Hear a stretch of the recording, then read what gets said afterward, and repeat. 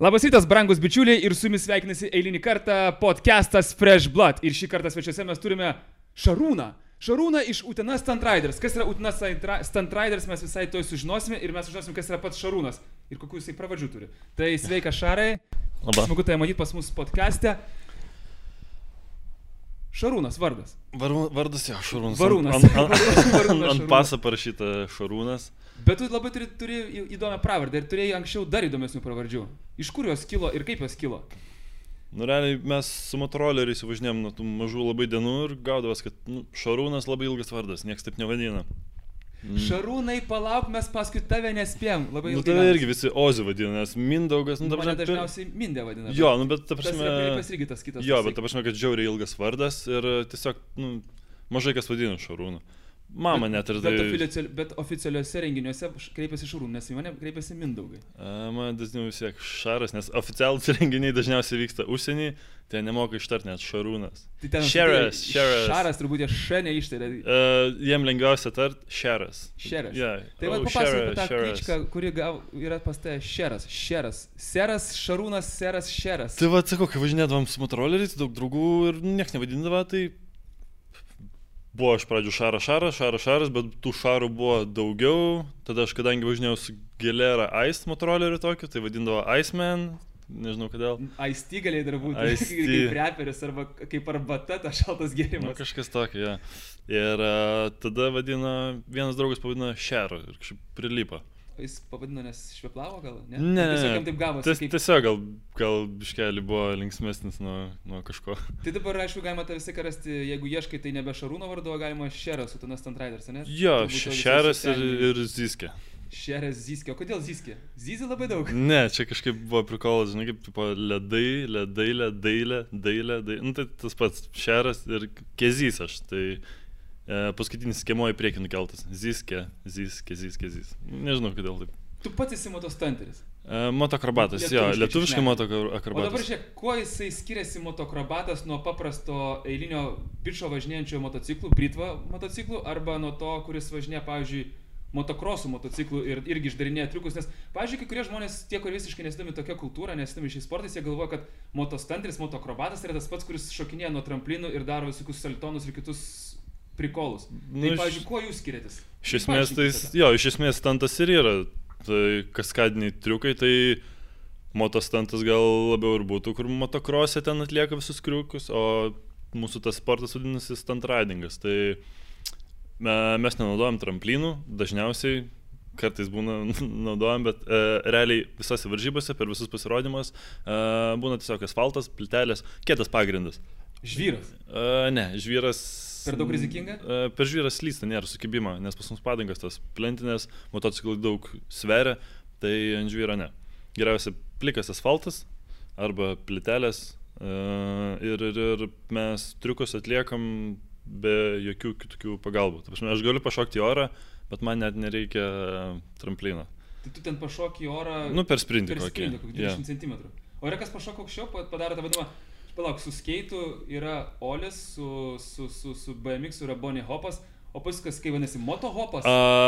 Pas mus irgi yra Bunny Hopas, nes gali padaryti triuką, kaip tu pakeliu šiek tiek priekinį ratą ir tada iš savo inercijos atleidi gazą, žodžiu, gaunas pakilo tada ir galinis ratas. Jo, tai tada tu taip pašoki į orą.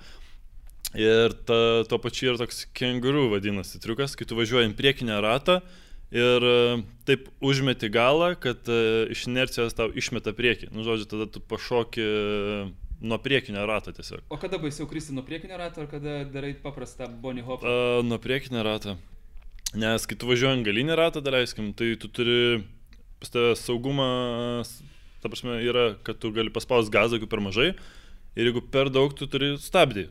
Kai tu važiuoji ant priekinio ratą, tu turi tik stabdį ir jeigu per daug ant priekinio rato, tai viskas.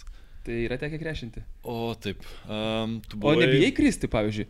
Nes daug kas žmonių bijo kristi. Aš, pavyzdžiui, irgi buvo laikas, kad aš visiškai nebijau kristi. Ir man buvo visiškai vienoda, kad krentu. Dabar, žinok, jau atsiranda tas, kad baisu truputėlį kristi, ypač kai tie greičiai didesni pasidaro. Ne, nėra taip. Man atrodo, gal man kaip tik tas biški labiau nusistumė.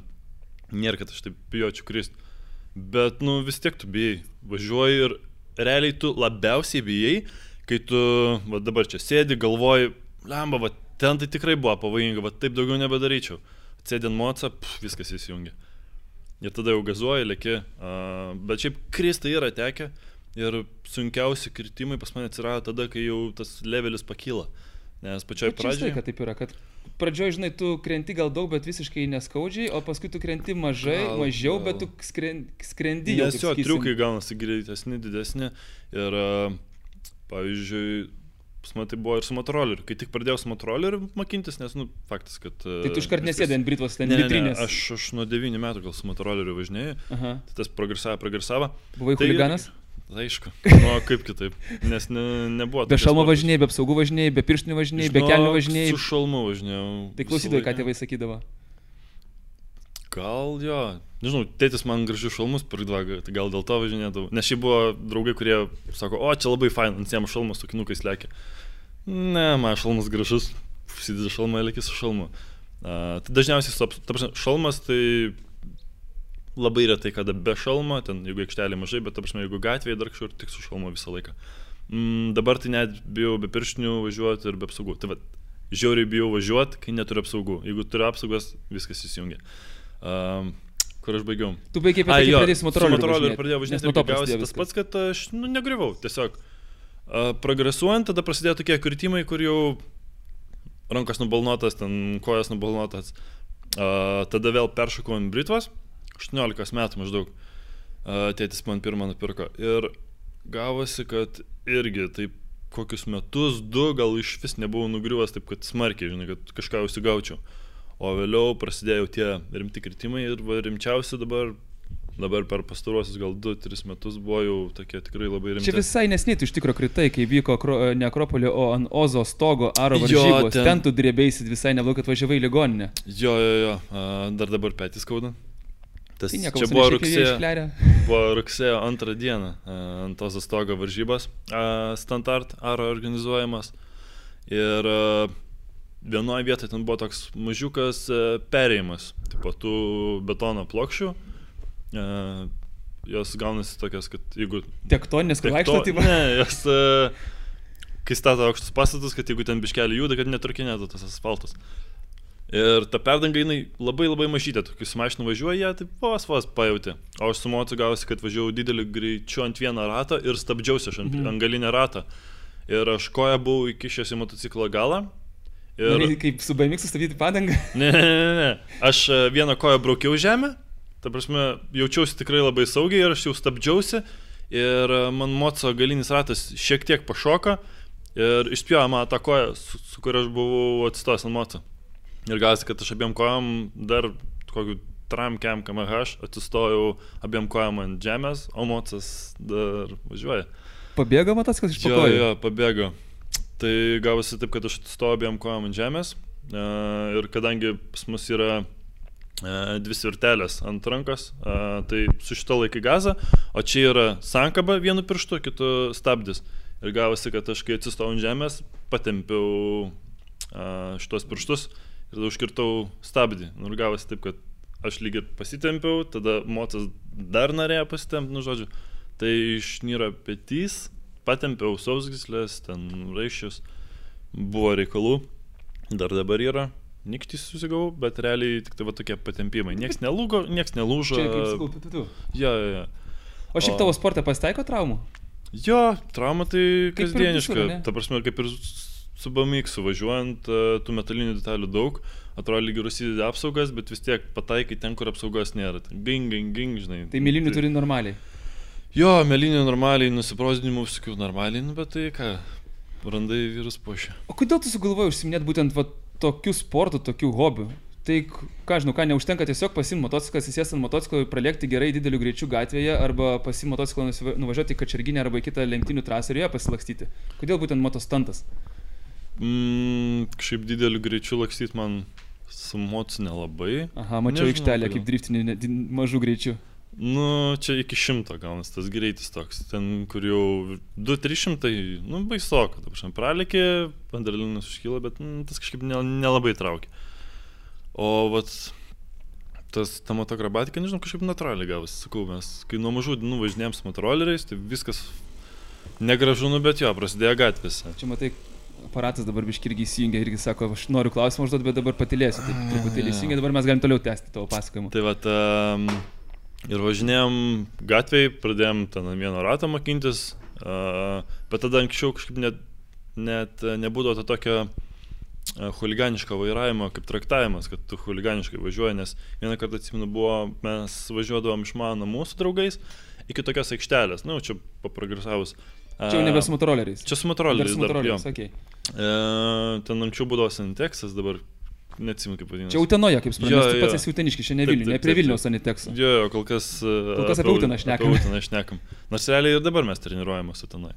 Tai vat, važiuodam skersai visą miestą, tai su draugais lekiam, aš įsikėliau ant vieno rato jau nuo pat namų ir važiuoju. Ir policija atvažiavo, aišku. Ne, policija atvažiavo paskui. Aš nuvažiavau ten nuo kalno, žiūriu, dega raudona šviesa, tai jau pripratęs, biškelį prisistabdai, lėčiau, bandai rėdėti, žalia, vėl greitai.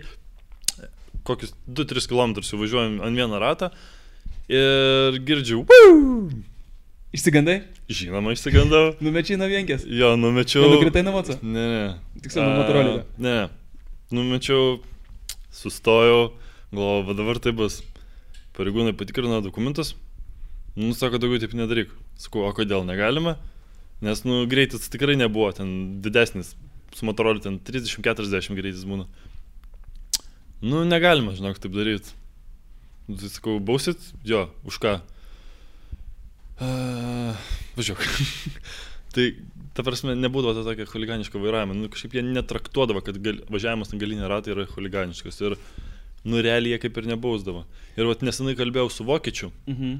Tai pas juos irgi yra taip, kad jeigu tu nevažiuoji PEM, tai tu gali važiuoti ant vieną ratą. Ir Vokietijoje irgi pareigūnai, jisai turėjo 125 tą, čiučiut stipresnį motorolį.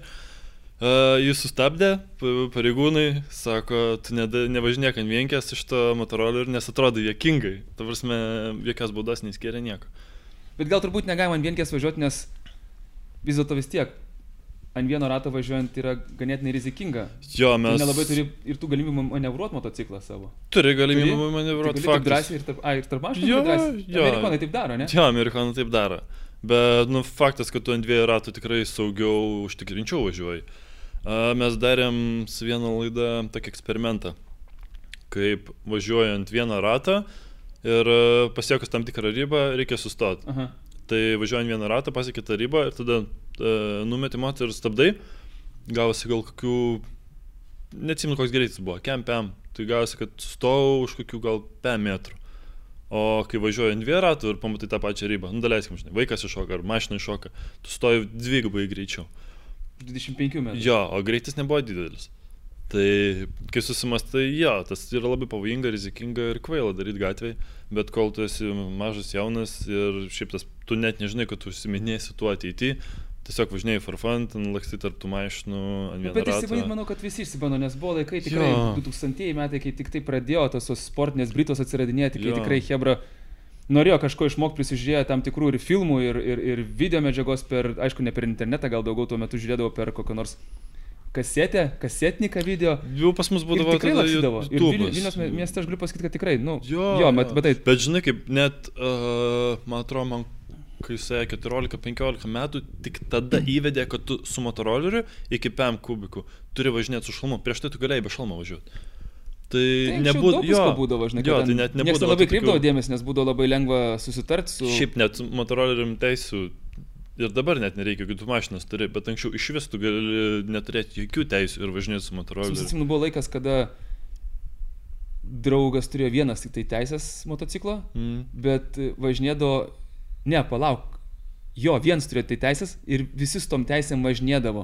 Su vienom teisėm? Ta prasme, tuo metu nebuvo tokio dalyko kaip kompiuterio ir policininkai negalėdavo patikrinti viso to dalyko per aparatą. Tai žodžiu, lėkdavo visi draugai su tom pačiom teisėm ir baigėsi tas važinėjimas tada, kada pareigūnai tiesiog sustabdė kitą žmogų.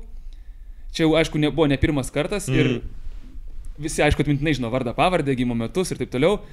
Bet buvo klausimas, o tėvo vardas.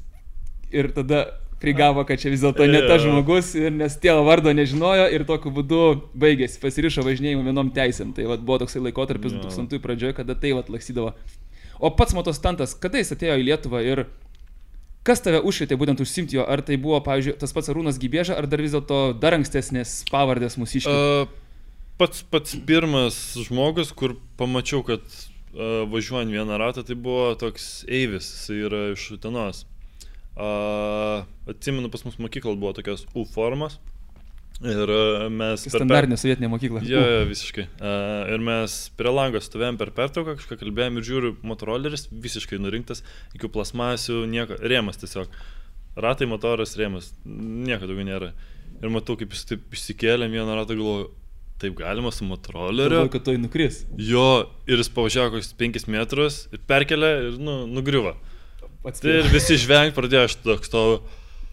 Aš irgi turiu motorolerį, aš irgi taip noriu padaryti. Tai va, realiai tada ir pradėjau mokintis, bet nežinau, kurie čia metai buvo, kaip kas. Bet va, kažkaip įstrigęs tas atminty. O vėliau jau kaip pradėjom važinėti, tada jo pradėjau domėtis, stengtis ir panašiai. Ir pirmą kartą Lietuvoje varžybos buvo motorolerių. Tai toks Žukauskas padarė varžybas kartodrome, tokiam pastogų. Ir susirinko gal 14 dalyvių, tai buvo žiauriai faina. Pamačiau, kaip lietuvių važinėjau tada. Atsimenu, alytiškiai žiauriai gerai važinėja. Iš Marijampolės, iš Vilniaus buvo, iš Kauno, labai daug iš kur susirinkusių motoroleristų. Nu ir man atrodo, kad jie, wow, kaip gerai važiuoja. Ir tada pirmą kartą pamačiau, kaip Aras ir Žukauskas su Britvom važiuoja. Aš realiai net nežinau, kad taip įmanoma su Britvom. Ir žiūri, jie su Britvom taip važiuoja. Ir tada viskas. Jo, tada žiauriai pakirta kojas net, labai patiko. Nežinau kodėl. Vat 2 kartus yra man taip kažkaip žiauriai kažkas patikė. Tai vieną kartą, kai išgirdau, kaip su saksofonu kažkas groja, ir tada pradėjau eiti muzikos mokyklą ir su motociklu. O nebandai niekada važiuoti motociklu ir saksofonu groti? Brolis man vis siūlo tai daryti. Žiūrėk, gal bus kažkoks tai naujas išbandymas, naujas challenge'as kažkam, tai pavyzdžiui, tam pačiam stuntų pasaulyje. Tipo, ar gali, pavyzdžiui, važiuodamas motociklu, darydamas stuntą, pagroti saksofonu, arba smuiku, arba pianinu, arba dar kažką būtų. Nemanau, kad tai sunku. Nes realiai įsijungi bėgį, motociklas rieda, atsistoji ant bako ir groji. Tai čia nemanau, kad sunku. O jūsų motociklai, ar labai skiriasi nuo to standartinio gatvinio motociklo? Ar ten visiškai tas pats originalus rėmas yra, visiškai tos pačios originalios padangos yra, ar visiškai tie patys stabdžiai yra? Lempų nėra, nes tiesiog nebereikia. Pas kai kurios yra. Žinok, aš stengiuosi laikyti kuo arčiau standartinę, nors prieš kokius ten 10 ar 14 metų, tai būdavo, kad jie ten visiškai modifikuoja rėmus, stabdžius ir panašiai ten aušinimo sistemas. Pas mane yra pagrindinės tokias modifikacijos, kad ventiliatorius papildomas yra, nes mes aikšteliai važinėjom ir karšto oro užkaitinėja motociklas. Šiek tiek įlenktas bakas motociklą, kad būtų... Atsisės galėtum. Atsisės, atsistot. Mergaitė yra galinė sėdinė. Kad galėtum atsistoti ant tabako, kad galėtum atsisėsti ant tabako, kad būtų patogiau. Vairas reguliuojamas, tokių labai mažų modifikacijų, kur prieės, pasižiūrėsi, gal net ir nelabai pastebėsi, bet šiaip daug yra. Anksčiau aš net rėmą buvau, tiksliau mano tėvukas man buvo rėmą padaręs custom, iš visą rėmą iš metalo padaręs. Jis buvo sunkesnis, bet buvo žymiai tvirtesnis, nes aš mokindavausi vieną triuką ir vis mėtydavau moc ant šoną.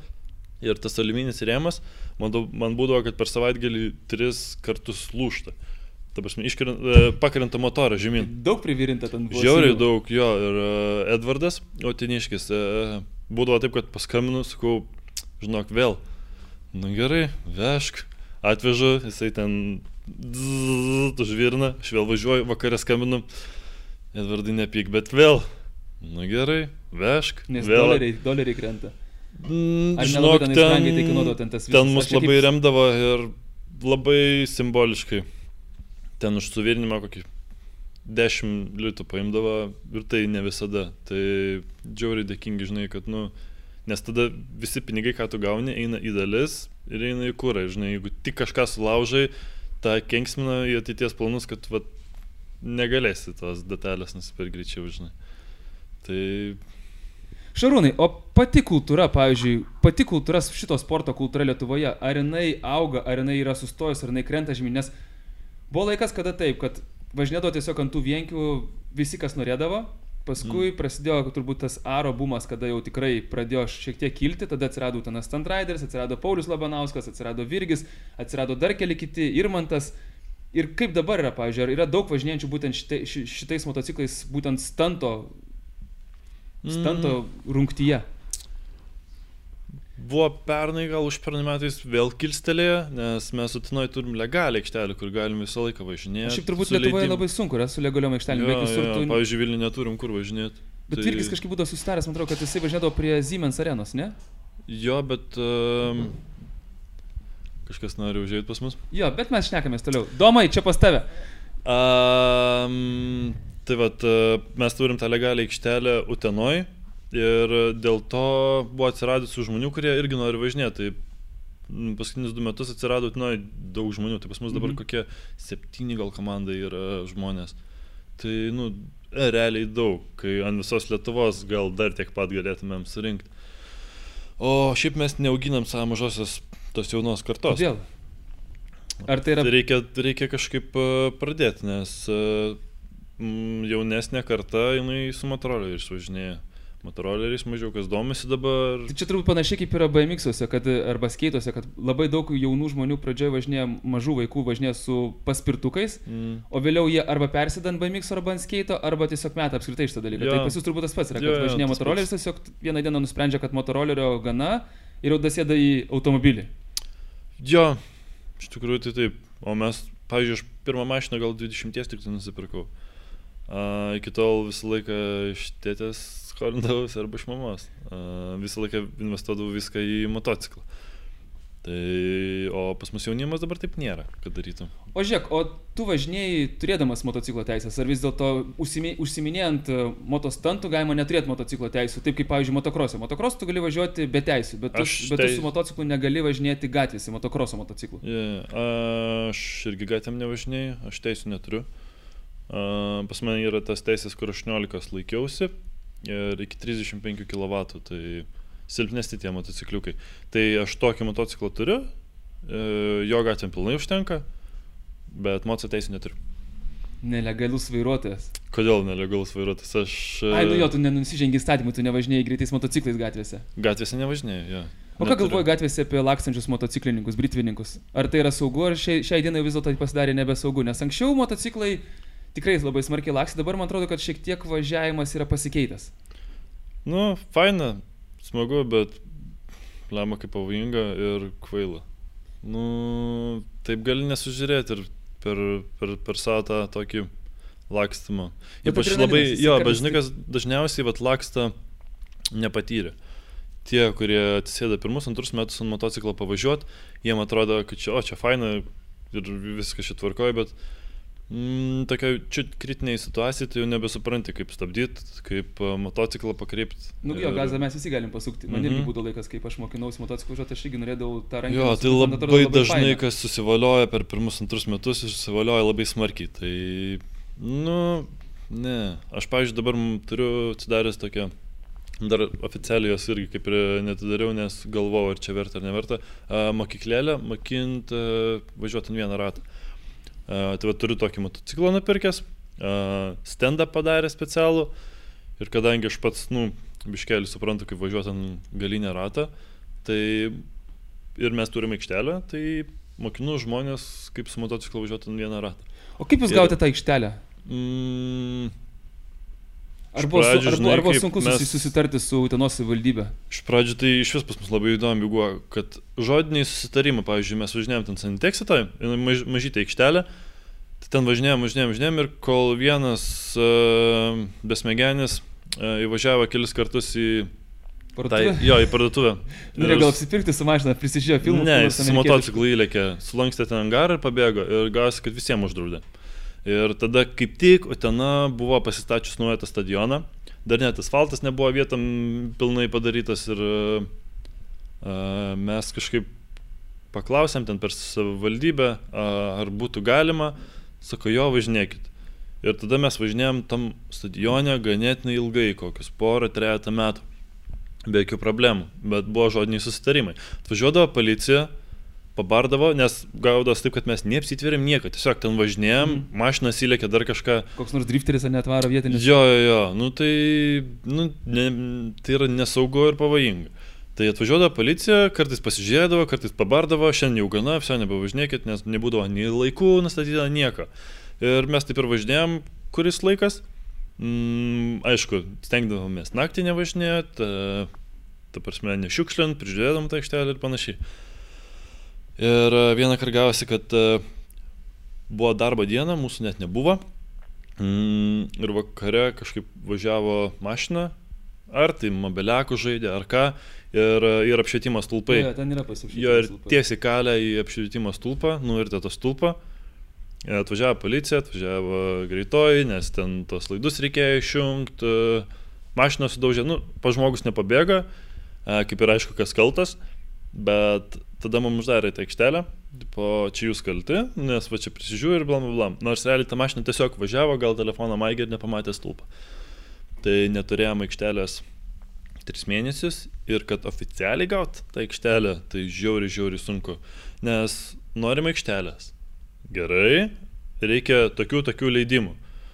Nueini pas tą žmogų, iš kurio reikia leidimo, man reiktų aikštelės, okei, parašyk tą, parašai tą, čia blogai kablelis, vėl parašai tą, gerai, galiu pasirašyti per 2 savaitės. Visi formalumai. Galiu pasirašyti dabar per 2 savaitės. Tai jisai laukia 2 savaitės, po 2 savaičių pasirašo. Tada, nueik ten, dabar nueik ten, tai aš ten patį pirmą kartą buvau. Ir kas? Vėl nueini ten, žodžiu, žiauriai ilgai, bet tėvai padėjo, nes vis tiek mes buvom kaip ir Vilniui, tėvai dar Utenoj, tai vargais, negalais gavom leidimus iš visur, iš policijos, iš aplinkosaugos, savivaldybės, iš mero, raštais oficialiai, nuo kada iki kada ir ten dabar viskas gerai. O ar dažnai, kada jūs važinėjate, susilaukite, pavyzdžiui, aplinkinių dėmesio? Ir koksai, pavyzdžiui, jausmas yra, kada prieina žmogus ir sako, gali mane paviešinti ant vienkės? Ar dažnai padarote taip, ar padarote tokius dalykus per savo pasirodymus? Nes pasirodymų tikrai turite nemažai ir juos darote tiek įvairiuose renginiuose, pavyzdžiui, įvairių įmonių, tiek šou kažkokiuose renginiuose, tiek renginiuose, kurie susiję, pavyzdžiui, su kažkokiais komikonais ar dar kažko panašaus. Jo, tai apie tą dėmesį. Tai realiai mūsų aikštelė treniruočių yra šone stadiono, kur vyksta futbolo varžybos. Tai turbūt tie visi futbolininkai, kada vyksta varžybos arba treniruotė, turbūt eina žiūrėti. Kai būna futbolo treniruotės, tai žmonių nebūna. Bet kai būna futbolo varžybos, pas mus ten kokių, nežinau, 10-20 mašinų atvažiuoja pažiūrėti. Dabar tuščias tribūnas, nežiūri nieks. Kai mes treniruojamės, daugiau atvažiuoja mašinų pasižiūrėti, kaip mes treniruojamės. O kai vyksta varžybos arba pasirodymas Utenoj, žiauriai daug, pavyzdžiui, šiemet arba pernai per miesto šventę, kosmiškai daug žmonių būna ten, tikrai virš 1000. Mašinas nebetelpa kur statyti, žmonės nebetelpa kur stovėti. Labai daug žmonių ateina pažiūrėti. Bet nėra didelis miestas, kodėl žmonės, pavyzdžiui, nesugalvoja ateit pėsti pasižiūrėti, jiems reikia važiuoti būtinai su mašina. Kai kurie atvažiuoja, kai kurie ateina, ta prasme, žinai, kaip ir Siemensas irgi, čia gali ir autobusais davažiuoti, bet visą laiką aikštelės pilnas, nes jis su mašina važinėja. Tai, žinai, irgi. O dėl tų pasivažinėjimų, tai nebent žmogum aš labai pasitikiu ir nebent turiu aprangą tam. Nes būna šiek tiek neadekvačių, kurie ten pavartoja alkoholio, nori, davai, bišk pavežk, davai ne. Nes tokiu gali prisižaisti. Jeigu žmogus ramus, matau, kad jisai nieko ten nedarys nespardės, pavežu. O kokios yra reakcijos, pavyzdžiui, pa žmonės, kada tu juos pavėžini ant vieno rato? Mane tu kažtai irgi vėžini ant vieno rato, man labai patiko, nes mes dar darėm tų suktukų. Yeah. Ir, nežinau, man iš tikrųjų toks, aš kartais jūs palyginu su dailiuoju čiuožimu. Panašus vertinimas, kriterijus, varžybų. Ką žinau, šiaip žmonės dažniausiai priekia klykia. Reikia klykia. O tu per motociklo garsą girdi, kaip jie dar klykia? Ar jie tiesiog klykia paskui nuėmė nuo motociklo? Girdi. Būna, kad sureaguoja, kad faina, gerai, žinai. Būna, kad reikia spiegia ir tada tik tai svarbu neperlenkti. Nes jeigu tu žmogų kritiškai išgazdinsi, jis nebenorės lipti ant motociklą ir nieko nebenorės iš viso jo bendro, žinai. O tai jeigu žmogus turi fobiją kažkokią, tai tą tokį peržengti ribą labai lengva. Jo, nes buvo taip, kad aš vieną mergaitę pravežiau, ir kažkaip gal persistengiau ir jinai nulipa, verkė ir bijojo ir daugiau, viso. Išgazdinai žmogų. Ir jinai daugiau nebenori lipti. Aš žinau, kad visi nulipę nuo motociklo dažniausiai šypsosi, pasirodo būna ir kitaip. Ne, būna šypsos, būna taip, visas rankas dreba. O pačiam mėgstamiausias, pavyzdžiui, iš tų visų motostanto reikalų yra driftinimas, ar tie visi šokiai ant motociklo, kada tu ten laipiai, perleipini nuo vienos pusės kojelių, perleipi kitą pusę kojelės, pasiguldai ant dar kažko, ant trečio, ant ketvirto, užlipi ant balnelio, galiausiai sėdi ant bakelio ir ten taip toliau ir taip toliau. Žinok, šitas dalykas labai keičiasi. Tas pats kaip ir, anksčiau važinėjai ten su BMX-u, paskui su snieglente, paskui nori su motu. Tai kai su motu važinėjai, tai irgi taip atrodo, vienu momentu gal labiau mėgsti ant priekinio rato važiuoti, vienu momentu gal greitai ant galinio rato, kitu driftint. Nežinau, šiuo momentu man kažkaip labai patinka važinėti ant priekinio rato. Labai toli nuvažiuoju ir labai gerai tas sekas. Jūsų kalboje priekinis ratas, tai jūs čia kaip vadinate? Gaunasi, kad stopi. Gaunasi, kad aš treniruojuosi tokį dabar, įsibėgėjau kokį 30 metrų, nuo nulio turi 30 metrų atkarpą, įsibėgėjai ir tada nuo tos atkarpos kuo toliau ant priekinio ratą nuvažiuoti. Tai pavyzdžiui, pas mus aikštelė jau man maža vietas. Aš įsibėgėjai 30 ir tada nuvažiuoju iki pat galą, kokių 8 metrų, 9 metrų. Tai, daug, realiai jau. Ir... Daug. Ja. Daug ant priekinio rato. O bandėjai kada nors, pavyzdžiui, savo draugą tai vežti? Ant priekinio rato? Jo, ja. Ne tiek daug, bet bandžiau ant priekinio rato vežti. O kur tavo draugė sėdėjo? Ant bako? Ant gale, už manęs. Už tave sėdėjo? Ai, tai jeigu kristų tai per tave, tai dar fainiau būtų, tipo. Bet aš tada labai mažų kampų. Aš man atrodo, Instagramą įdėjau tą klipuką, tai virš pusę lemų peržiūrų yra. Jinai iš vis su maikute, su šortukais. Ir kodėl tai leidai su maikute ir su šortukais tą dalyką daryti? Jinai taip tavim pasitikėjo, ar tu taip savim pasitikėjai? Nežinau. Štai ką daro meilė. Jo. Štai kas gavosi. Ką žinau, aš jau šiek tiek jaučiu, kai tu važiuoji, pavyzdžiui, ant priekinio rato ir jauti tą balance pointą, kada gali perversti, kada ne, o kada tiesiog dar vis stabdai. Tai, aš tada tiesiog dar vis stabdžiau. Nebuvo to tokio, žinai, kad ant rizikos. Tai pasveri iškelį. Kiek gali, kiek negali. Pagrindiniai pas jūs yra triukų pavadimai. Yra stopikas ant priekinio rato, da wheelie yra ant galinio rato. Jo, realiai ir driftas. Ir driftas akro. Ir paskui kas vadinasi dance, baby dance. Jo, akrobatika tai ten įsideda tokie kaip stovėjimas ant galvos, savo lankstumo parodimas ir panašiai. Pavyzdžiui, žiauriai aukštas, pas mane ūgis yra 2 metrai. Koks tavo ūgis? 1,94. Tai aš čiučiu dar už tave aukštesnis. Tai aš savo ūgį išnaudoju kitaip, žinai. Ilgas kojas, gali kažkaip aplink mocą apvyniotas kojas. Gyvatė apsivynioja aplink motociklą per apačią, nebandėjai niekada apsivynioti? Ne, per apačią dar ne. Bet, pavyzdžiui, atsistoji ant bako, jau tas atrodo, žinai, įspūdingai, dar jeigu savo ilgas rankas ištiesi, wow, ten 3-4 metrai virš žemės. Paprastas triukas, bet atrodo šiek tiek įspūdingiau, negu kad mažas bičiukas stovi ant moco. Bet šiaip tiems mažiems bičiukams, pavyzdžiui, yra lengviau daryti kažkokius ten tos tokius staigius, ten šokinėjimus ir toliau. Ir, pavyzdžiui, tu dažniausiai, kai sustoji tą pabaigą, tą grand finalę padarai, tai tu tiesiog sustoji ir kažką ten tokio. O tie visi mažiai, tai jie daro dažniausiai saltoną, dar kokį nors prikolą. Jo, saltoną ant subinoną. Aš buvau ten susigalvojęs irgi visokių tų pabaigų. Tai kaip kada, žinai, padegini tą padangą, dar kažką, tu, kai žinai, esi vienokio ar kitokio ūgio, jis stengiasi išnaudoti. Pavyzdžiui, tie mažiukai, trumpos kajytės, gali greit šakinėti, laipėt per tą motociklą ir viskas labai jam fain. Aš kai ilgas, man taip nesigauna, bet aš tada išnaudoju kitaip. Tau patinka įsižiūrėti, kaip tu nusifilmuoji, netrodai koks nors toks biški? Aš tai, pavyzdžiui, savęs nemėgstu, kaip aš nusifilmuoju. Aš labai pradėjau mėgti prieš kokius 2-3 metus save žiūrėti, dėl to, kad tada pastebiu, ką blogai darau. Anksčiau būdavo stengiasi triuką kažkokį daryti labai ilgai. Pavyzdžiui, mano yra vienas suktukas, kur žiauriai greitai įsisuko. Tai aš jį mokinuosi labai ilgai, dėl to, kad aš nežiūrėjau, kaip aš jį darau. Paskui, kai pradėjau žiūrėti, kaip aš jį darau, aš pastebėjau, kur aš klaidas darau. Ir dabar aš jį mokinausi tada gal kokius 2-3 metus, kol normaliai padariau. Dabar sugalvojau padaryti tokį triuką trišiam. Nu, vat, gaunasi, kad tu važiuoji ant priekinio ratą, užmeti galą taip, kad pašoktum, nusileistum ant galinę ratą ir nusileidęs ant galinę ratą, dar jį permest ore, dar 108.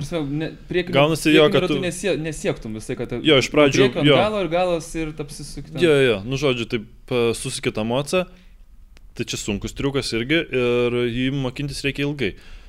Tai pradmenis aš tos turėjau, nes ant priekinę važiuot moku. Ant galinę važiuot moku. Jo, ten permet moku.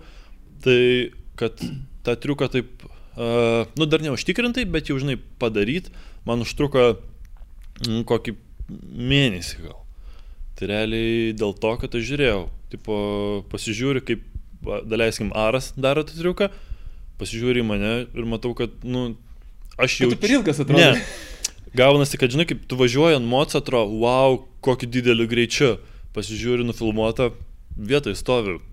Broliai, tai reikia gazą duoti. Tu ne tom kamerom filmuoji, tu pasimk 3 kameras, dar jas įtemk ant lyno ir dar viskas bus gerai. Nes, negerai, nes... Žinok, yra pavyzdys, kaip žiūri lietuvišką futbolą, pavyzdžiui. Žiūri Lietuvos lygą ir žiūri Čempionų lygą. Nu, aišku, greičiai iš tikrųjų skiriasi, čia toks nepalyginus dalykas. Bet ten filmuoja 21, man atrodo, kamera ir iš visų pusių ant troso, ant visko ir ten žodžius, kas ten bėga palei šoną, o Lietuvoje filmuoja 1 ar 2 kamerom. Tai automatiškai supranti, kaip greitai skiriasi. Nu jo, bet... būtent apie tą triuką, tai vat, nu, žiūrėjau iš tokio pačio kampo, kaip vat, Ara buvo, daleiskim, daryti, ir paskui aš pats pabandžiau padaryti. Ir tu nejauti tos tokio greičio, žinai. Ir atrodo, aš jau žiūriu dideliu greičiu pareinu, kažką kitą netaip darau, pasirodo visgi aš dar labai lėtai atvažinėjau. Nu, ir tada save pušinį, žinai, kad greičiau ir gaunasi. O kaip motostantariai uždirba pinigų savo visam tam dalykui? Motociklo priežiūrai, motociklo detalėm, motociklo kelionėm, varžybom ir visam kitam dalykui. Ar tu tai iš to gali, pavyzdžiui, Lietuvoje jau puikiai pilnai gyventi, ar vis dėlto tas babkės reikia dar dirbti kažkam tais kitam darbę? Gal kažkas tai dirba ofise, gal kažkas tai dirba dar kažkur tais kitur? Vienas kitas žmogus gali jau iš to gyventi. Tai čia vienas turbūt Aras. Jo, tas tai tikrai Aras. Tai mes gal tą irgi pamatysim pasikės kada nors pasiečiai laidą. Jo, nu bet Aras realiai jau ten max levelis. Pats talentingiausias žmogus, šiaip Eva kokį pažįstu. Asmeniškai mano patirtis yra tokia, kad pati pradžia tėtis mama, tada vėliau kažkokie dar side jobsai padeda man tam visam, o vėliau nu, reikia jau normalų darbą susirasti, tai realiai žiauriai ačiū tau, kad supažindinai su Vytu. Ir turiu žiauriai mylimą darbą, tai realiai aš darbą neturiu, aš turiu 2 hobius. Vienas pas Vytą dirbu ir kitas tai motokrobatika. Ir tos pajamos pas mane gaunasi tokios labai panašios. Pagrindiniai tai pasirodymai, iš pasirodymų, tai per miesto šventės, visokius renginius, tas vat komikonas. 100 kilometrų. Jo, šiemet, pavyzdžiui, tai nu realiai vos ne per visus didžiausius renginius mes tos perėjom. Pernai irgi tas pat. Pernai tik tai iš tokio kilometrų lenktynėje nedalyvavom. Bet buvot festlapė? Festlapai visi jo buvo, nu, kurie Lietuvoje vyko. Tai nu, smagu, žinai. Ir paskui dar padeda rėmėjai. O rėmėjų susirast Lietuvoje gal nėra taip sunku, bet nu, tu turi juos įtikinti. Tai... Žodžiu, turi parduoti save taip gerai. Jo, turi būti geras marketingistas. Kaip Benediktas Vanagas. Kaip Benediktas Vanagas, manau, jisai yra top šituo klausimu Lietuvoje. Kaip reikia viską daryti ir realiai iš jo daug žmonių pasiėmė pavyzdį ir nu, jisai, manau, buvo vienas tų tokių pirmųjų, kuris tikrai labai stiprius suprato, kaip jau tos sportas atsinešti pinigus. Jo, kaip į tą tokį nestandartinį sportą. Nes tas krepšinis futbolas visiems žinomas, tai lengva, žinai, rėmėjom parodė, kad va, krepšinis bus tiek žmonių, tas anas, žinai, o Vanagas parodė, kaip tiksliai viską sudėliot, kaip save prezentuot, kaip viską... Sportą prezentuoti, kaip patį Dakarą prezentuoti ir panašiai. Jo, pas jį labai toks geras požiūris, nes, nu, realiai, Vanagas jau dabar kelintą kartą važiuos Dakare. Aš žinok, iš tikrųjų neskaičiuoju, bet jau nemažai. Tikrai ne pirmas, ne antras, ne trečias ir ne ketvirtas. Nu, bet žinok, koks 6, 5. Aš dabar sakau, reiktų čia į Google Jo, dabar lysti, bet gal dabar mes į Google nelysime. Bet matai, kas Dakaras buvo prieš tai. Nu, Prieš žinom, kad tiek yra, tai pavyzdžiui, kas domėjosi tuo sportu, Jo. kas domėjosi autosportu. pavyzdžiui, Juknevičius jau važiavo daug metų prieš, bet aš nelabai net žinau, kas tas Juknevičius, kad važiuoja. O vat Vanagas iškėlė viską. Ir žiauriai iškėlė. Ir dabar visi žmonės laukia to. Ir ten net Lietuvoje pagal tą Google searchą Dakaras yra žiauriai aukštai. Ten aukščiau vos negu krepšinis pagal paieškas. Žiūrimumas yra milžiniškas, žmonės domisi, nes, žmogus ties to dirbo ir labai gerai sudirbo. Tada reikės panašiai dirbti, kad motostantą iškelti, nes yra Aras, kuris kelia, bet dabar dar Utenos Stuntrideriai pradės kelti, Aras jau iškėlęs, pradės kelti. Jo, Aras jau iškėlęs dabar į kitą lygį visiškai. O Šarūnai, jūsų sporte, ar reikia kažkokio tai specialaus motociklo, ta prasme, kažkokio tai vieno gamintojo, nes kiek aš pasižiūriu, tai beveik visi važinėja su Kawasaki ZX6 R. Nindzem. Nindzem, kitaip jo. Žinai, kaip gaunasi, kad tas motociklas labiausiai tinka tam, nes pakaba gera, motorai gerai laiko ir visos konstrukcinės dalys pakankamai yra tvirtas. Ir daugiausiai šiaip worldwide naudoja tų motociklų, ta prasme visi apskritai ir lengviausia gauti dalių.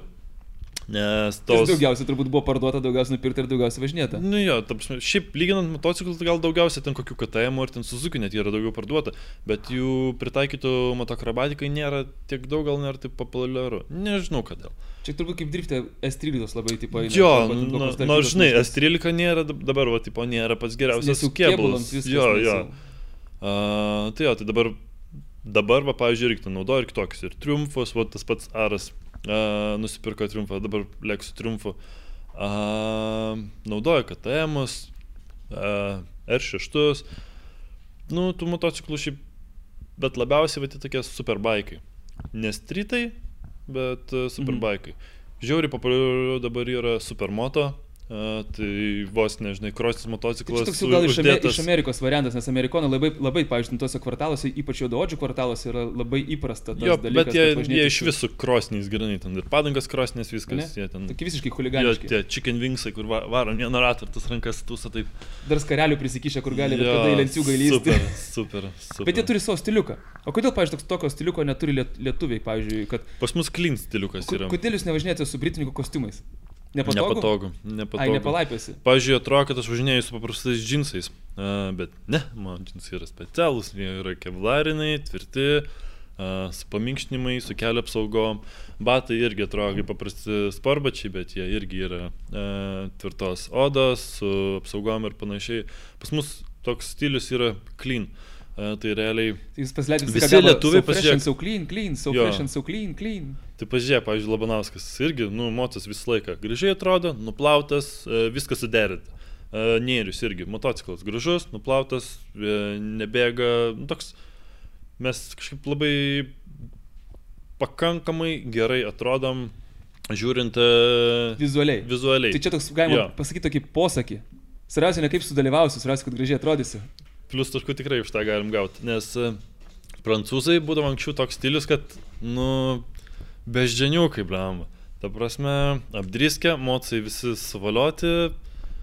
Bet tai gal čia buvo tiesiog ta tokia mada, nes atsimeni buvo tokie filmai, kuriuos rodydavo per televizijas arba kino teatruose, būtent apie motostantrius. Tai ten jie vis tokie būdavo apsmukusiais džinsais, su skarelėmis prisirišę, be šalmų važinėje, su kožankėm, striukėm, su dirkutėm, arba su džinsovkėm, arba su marškinukais. Jo, bet žinai, ir pavyzdžiui, tada kaip rastrėmėjų, kas tave tokį norės remti. Kiti atrodo baisiai, tam motociklas netrodo reprezentatyviai, nieks su tavim nenorės dirbti. Tai prisižiūri save, tada lengviau save pateikti. Mes pašnekėjom dabar apie tą visą grožį, motociklus, apie tą, bet yra dar keli dalykai. Tu kalbėjai, kad dalyvauji Lietuvoje renginiuose, bet esi dalyvavęs ir pasaulio renginiuose. Ir dar vienas bet, esi laimėjęs Gineso rekordą. Pasiekęs Gineso rekordą, jo, nelaimėjęs, pasiekė Gineso. Kas tai buvo per rungtis ir kur tai buvo? Ir aš kiek žinau, tu vėl važiuosi dabar atgal ten pat, kur tą padarėjai ir dabar vėl kažką bandysi padaryti. Dabar bus varžybos, tai Dabar jau nebeišdirbinėsi.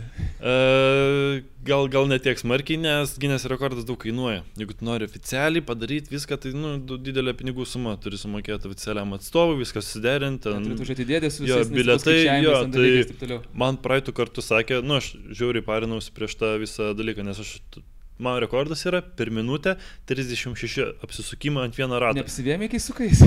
Labai nedaug trūko, geriau vaistus, kad nepykintų.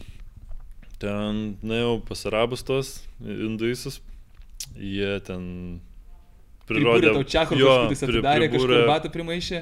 Realiai labai ilgai prieš tai nevalgiau, pusryčio man atrodo kažką labai mažą užkandau, kad nenumirčiau, nes realiai aš valgau 5 kartus per dieną. Nes tu ilgas kaip ir aš valgau daug ir nepriauga masė. Jo, aš toks šūdų fabrikas, žodžiu, gaunasi.